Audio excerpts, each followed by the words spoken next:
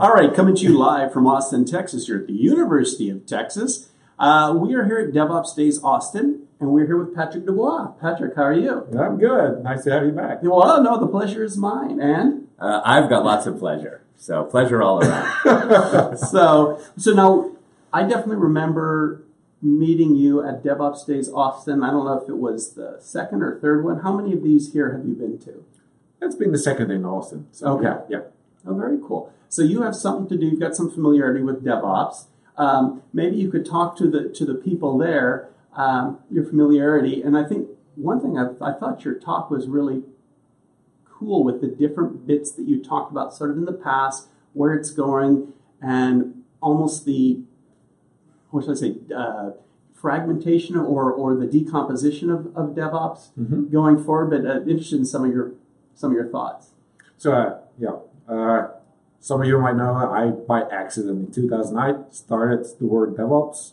And besides that, I have nothing to do with it, besides organizing conferences about DevOps days.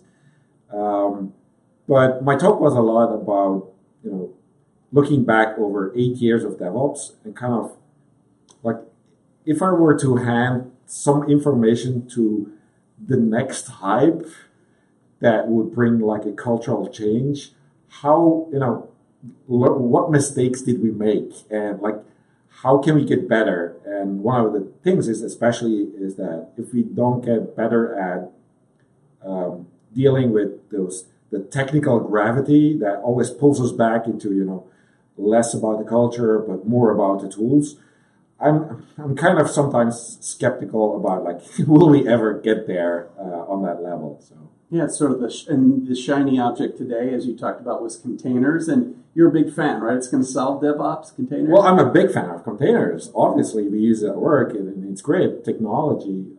But it's, every time a new hype comes around on technology, I don't know, somehow we lose some cultural human aspect, and people are so focused. I know it's because it's so tangible, like technology is something, you can try and do. But, sometimes it's weird that we just throw everything we learn overboard. It's like the equivalent of, what was that thing that the Three's Company lady used to sell, the ab thing? It's sort of like if you do these exercises, like you're going to buy like some device. Yeah. The one I always see now is like it's a teeter-totter thing, and that's somehow going to like make you look like a male or female supermodel if you're like spinning around. And it's sort of like, if you have the right approach, maybe if you have a set of weights, it will work out well. But like just having the set of weights, like sitting there, isn't doing nothing. Yeah, you can see it didn't work for me. Yeah. Well, this is one question I was thinking about this morning. And as all things, it just addresses my personal problems. Is like what, in your experience and also opinion, like what word should we use to describe doing all the new great stuff with IT, right? Like. So the problem, there's two phrases being at Pivotal that I encounter. One of them is people will say, in the most genuine good way, like, we are doing DevOps. And by that, what they mean is we have software developer, operations people, we're writing our own software and putting it out there and doing all this stuff, right? But I almost feel like I don't know, I kind of hesitate to think about the application, product management, product side of being, of it, that being all of DevOps and all inclusive. Right. I mean, there's a huge intersection, but there's something more, right? Like design. I don't know what it is. Now, the other phrase, this pure marketing is like, I'll just say like this is a cloud native approach, right? And what I always need to throw out is like, there's a bunch of better, more agile, design-centric ways to think about doing applications, right? And there's also all of this, not only the technology like we were just talking about, but this approach to how you run it in production and therefore how you design the software. And to me, that's a lot more of, I don't know what DevOps is. So anyways, as I'm fond of saying, short story long, I end all of my questions in periods. But like what should I use to describe that thing, right? Like, and I could be really snarky and be like, it's called writing software. But there needs to be some tag for like this bad way of doing it and this new way, and it can't really be agile anymore. Like maybe it can be, but I don't know. I don't really know what phrase to use for that. I think you're right. Like the principal value of the word DevOps has been a label so that people could find like practices or things that people are doing. Right. under that term. Like people have, like when in one of the talks you mentioned, people were successful before DevOps. Mm-hmm. So and they collaborated, and all the ideas of Agile was there. But I think the intersection then with the cloud and all the other tools kind of brought things together. The different way of thinking about the problems, like, well, we can go down. It's about resilience, kind of, all those perspectives, people matter. Yeah. So, well, I don't personally care if we continue using the term. Yes, I know I have like no stock options in DevOps, so it's very easy for me. I wasn't aware there are options available. Well, you as a company might have some, Yes, kind of like if you invest some money in there. But as long as it is, it's a good term.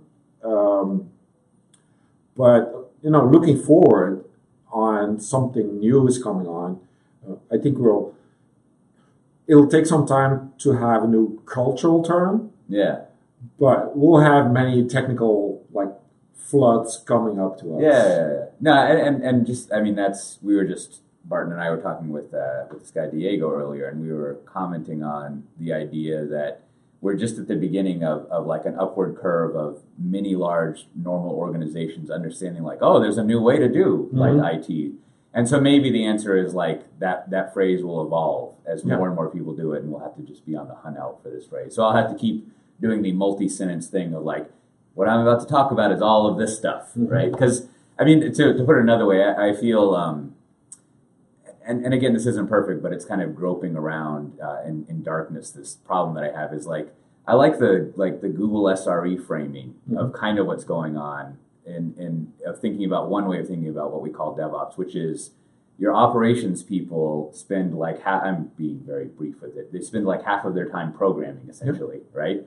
And then also the way it goes back to the dev part is your development people understand that their software needs to run in production. And therefore they change their behaviors all the way down to the coding level and all these things. Now, interestingly, those teams are separate more or less, but it's kind of I'm more interested in there's these set of skills, and I think that set of practices is what DevOps is. And again, there's this other set of practices, which is how do I make a nice UI? How do I make a nice workflow? Yeah.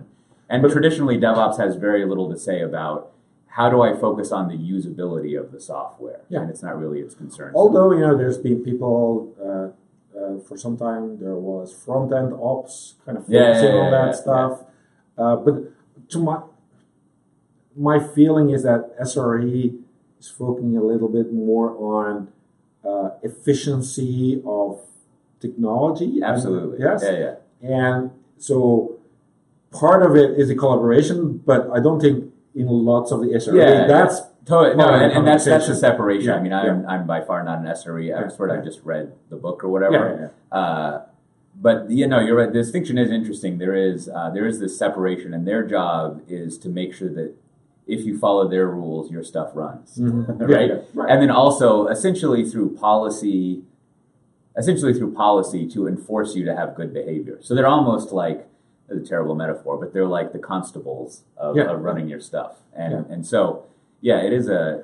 But what's interesting is that I was in Beijing DevOps Days a couple of weeks ago, and they positioned it as DevOps SRE now, and had a third term, and they put AI Ops. Oh, nice.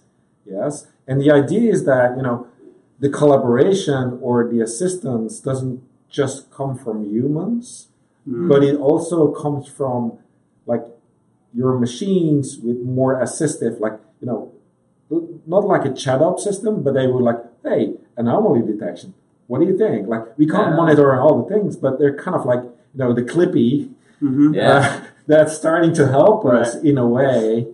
And I thought that was interesting that that's not a human-human collaboration, but a human-machine collaboration. Yeah. So, there's always that notion of agents that you use to help you out, little Star Trek-y agents. I think That'd be nice. Speaking of AI, I think we both just sat through Adrian Kokrop's talk, and I thought one thing that was very interesting, he did sort of three of them. He said three different pieces, but the one that talked about monolithic apps to microservices to functions, and at the end, when somebody asked him sort of what's next, he talked about AI and machine learning.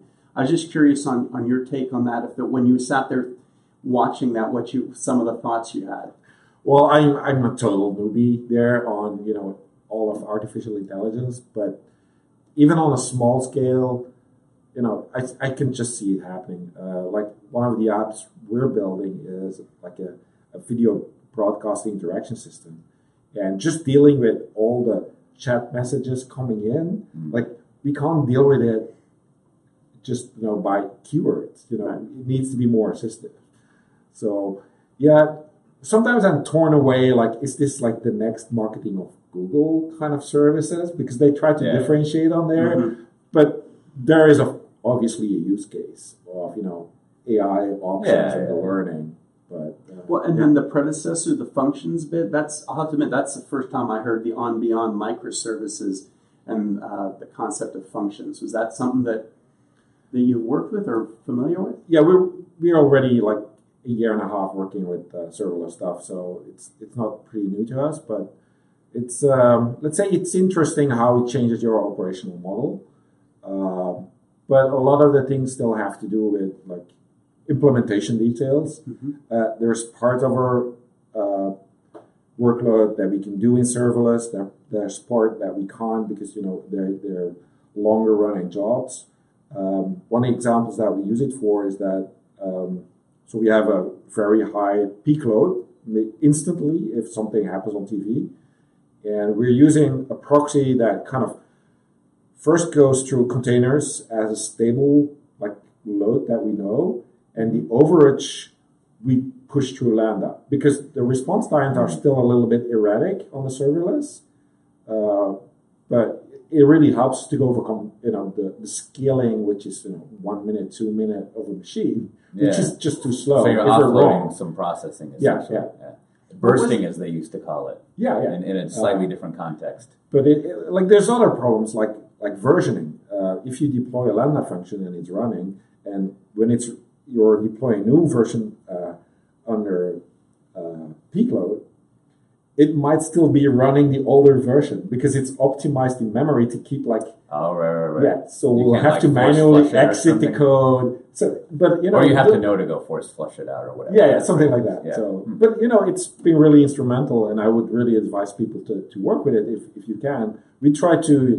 Our deploys try to be like they work in both systems, so and in Lambda and in containers, and we can just use the API gateway or load balancer to kind of like do the dispatching. So yeah, it's working for us. What was it? You had a comment in your presentation about serverless. What was that? Well, the comment was that it was mainly that I was so surprised that it got so much backlash from the system admin world. It's not running servers. How is that even possible? Like.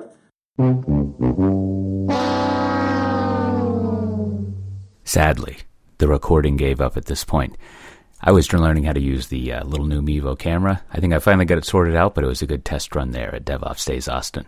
Well, there's about 2 or 3 other of these recordings that Barton and I did there, and if you're interested in them, you can go to Cote.show, because this has been the Cote Show Variety Podcast. So just type in Cote.show and you can look those up, subscribe to it, all that kind of stuff.